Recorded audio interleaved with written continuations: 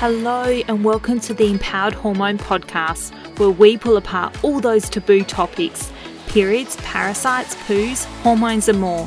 Let's question everything you've been taught about your body. I'm your host, Sheradyn Dekker, a gin-loving gut health nerd passionate about debunking myths on birth control, period pain and IBS.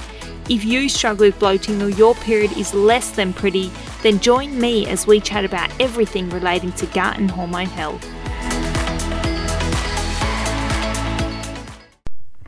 Today's episode is covering all things probiotics. How do I know what one to take when there's so many in the market, and what is just a marketing scheme and what will actually work? So I know that last episode we talked about what to take post antibiotics. So this is slightly different to that in a sense that we're not talking about just post antibiotics. We're talking about more across the board of improving gut health and different strategies they can use probiotics for. So for today's podcast, I have put together some probiotic-rich food recipes to help you kickstart your gut healing journey without spending hundreds on supplements, because let's be honest, it adds up pretty fast. To get your hands on this number, head to my website, go to episode 28 and hit download on this freebie. It's all yours. So diversity in the microbiome makes you healthy. Full stop. I feel like that could just be the sentence of my whole podcast and we could finish it there. But honestly, it does. It makes you live longer. It reduces the risk for diseases. And the goal overall is always to have that diversity in the microbiome. So it was presumed, and I believe this at the start of my gut healing journey as well, that you could just increase the diversity of your microbiome by taking a probiotic with a lot of strains in it. But this is not true. Or possibly you could change up your probiotic regularly and increase that diversity, because lots of probiotics, if you read the back, they do have a lot of different strains on them. So a probiotic usually might have, 5 to 10 strains in it. If you're getting a higher one, it might have 20 strains in it. But even if all those strains survived through the gastric system and the small intestine and got to the large intestine, then those 20 strains that are added to the microbiome, which has over, listen to this, so your microbiome has over 1,500 strains, what impact is 20 strains going to do on your actual microbiome diversity?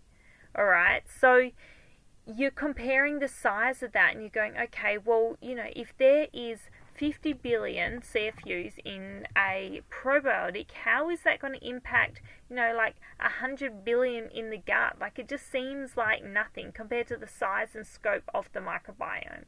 So there's no way to make a diversity change with more strains at a high dosage, okay? So let's use some practical examples. So C. diff is a nasty bacteria that can take over the microbiome, and it can cause a lot of loose stools and diarrhea, so often known as IBS-D.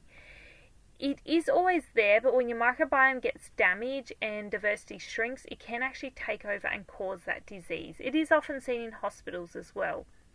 Now, they did research into this. They're giving people massive strains like 300 billion. It still doesn't change the microbiome. A lot of these probiotics were getting killed off in the gastric area, so by your stomach acid. Rather, what they were finding, what made the biggest change in diversity of microbiome, rather than being probiotics, was actually those fecal matter transplants. So fecal matter has trillions of bacteria. They send it up your butt. I know it sounds gross, but you avoid all that acid wash. You avoid the small intestine. And this way, you can just reach straight into the microbiome, that lower part of the colon, and change it, okay? Put in all those good bacteria where someone who's severely sick is missing a lot of them.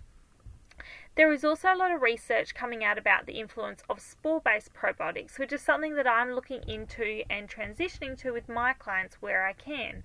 So that may be more helpful. And we see them, they're explained kind of as gardeners. They go in there and they start to remove the bad bacteria. They also have a high prevalence of actually making it to the colon where we want it to get to, rather than getting destroyed by the stomach acid that a lot of your probiotics do.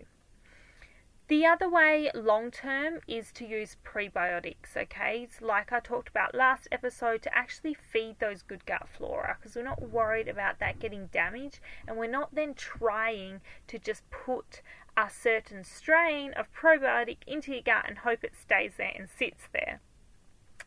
Now, prebiotics do not heal leaky gut on their own, but they are used as part of a holistic treatment plan. If you don't have gut issues and you want to increase that diversity, or you want to pick a good probiotic source, what do you do and how do you increase that diversity in your gut lining if you don't want to spend all that money and you're not sure if your probiotic is the right one? Well, let me tell you this. My favourite doctor, Dr. Will Birchless, recommends a mostly plant-based diet. Now, you don't need to go fully vegan or fully vegetarian. Up to 80% is enough. You just want to get as much food diversity as you can, aka don't eat the same veggies every day, into your diet to increase that diversity. Why? Well, each single plant contains fiber that's going to feed the microbiome. So they're going to feed different populations of bacteria. So like I said, if we want to support as much diversity as we can in your microbiome, then we really need a diverse diet. Now, I know this can come as a surprise, especially with regards to certain foods broadly considered unhealthy or not optimal for maintaining good gut health. You know, for example, something like a potato, which can be seen as bad because it's high in starch, but this isn't always the case. And legumes or lentils, foods that are high in lectins, foods that are harder to digest, we're going, oh no, don't eat so many plant foods because they're going to damage to your gut. But if they're prepared in the right way, they can be super, super beneficial. For example, white potatoes.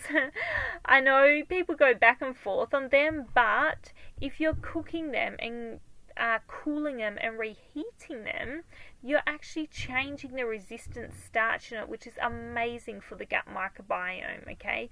The more you do that, the more you crank out this resistant starch, which gets through to that good gut flora and they can actually feed it. Now, there are many types of different dietary fiber, so many that we don't even know the number, okay? But we can break them down into soluble fiber and insoluble fiber. So insoluble fiber is the one that most of us think of when we think of fiber. So it passes untouched through our digestive system and provides what you'd probably call as roughage. So that's your insoluble fiber. Your soluble fiber, on the other hand, is broken down in our large intestine, and it is so beneficial because it can be food for your good bacteria, okay? This means it feeds the microbes in your gut. Why do we want to feed them? Because we want them to grow, okay? This promotes a good gut health. This allows those microbes to produce short-chain fatty acids, which reduce your risk of disease. So we've done a full circle. Remember at the start, I said diversity is key and reduces that disease in your gut. Yes, this is what it is. So yes, you can go in circles looking for a good probiotic. Yes, there are some that are beneficial in a treatment plan and that I use with my clients. But if you're not trying to treat a parasite or a bacteria, start with food. Food is key, okay? Add more plant diversity into your diet. Like I said, up to 80%. Change those different fruits and veggies you eat each week. Some other great ways to increase fiber in your diet: cooked and cooled starches, like I just said. So cook them, cool them, reheat them, change up that fiber, okay? Add veggies into your minced dishes, into your baked dishes. Maybe grate them or mash them or even puree them and get them through, okay? You can add cooked and cooled frozen zucchini or cauliflower to smoothies. And a big one, make your snacks count. I love making my little mug cakes where I mash a bit of roasted pumpkin or sweet potato with maybe a bit of banana, some carob or cacao powder, and then whatever gluten-free flour I have on hand. So it might be a bit of tiger nut, it might be a bit of almond meal, it might be a little bit of buckwheat. Mix that through, add a little bit of coconut milk or cream, a little bit of baking soda, chuck it in the microwave for like a minute or so, and bam, I've got a veggie rich little mug cake on my hands. Alright, you can also use fruits in baking, fruits as snacks, so aim for that diversity. So you want to aim for 40 to 50 different types of fibres in your diet each week. And I know that sounds like a lot, but once you start counting your herbs, your spices, your grains, your fruits, your veggies, your legumes, you're going to hit that super fast. So I hope that was helpful. You want to focus in on those probiotic rich foods, which is why I've made that free handout for you. You can download that and use that to get some more diversity into your diet. So this was nutrition hacks to increase that diversity on the Empowered Hormone podcast. I hope that was helpful. Please leave a review or hit subscribe, and please reach out if you've got any questions, because as always, I love hearing from you. Thank you for listening to another episode of the Empowered Hormone Podcast. If you know a female who needs some empowerment, please forward, repost, tag or share, and let's get women talking.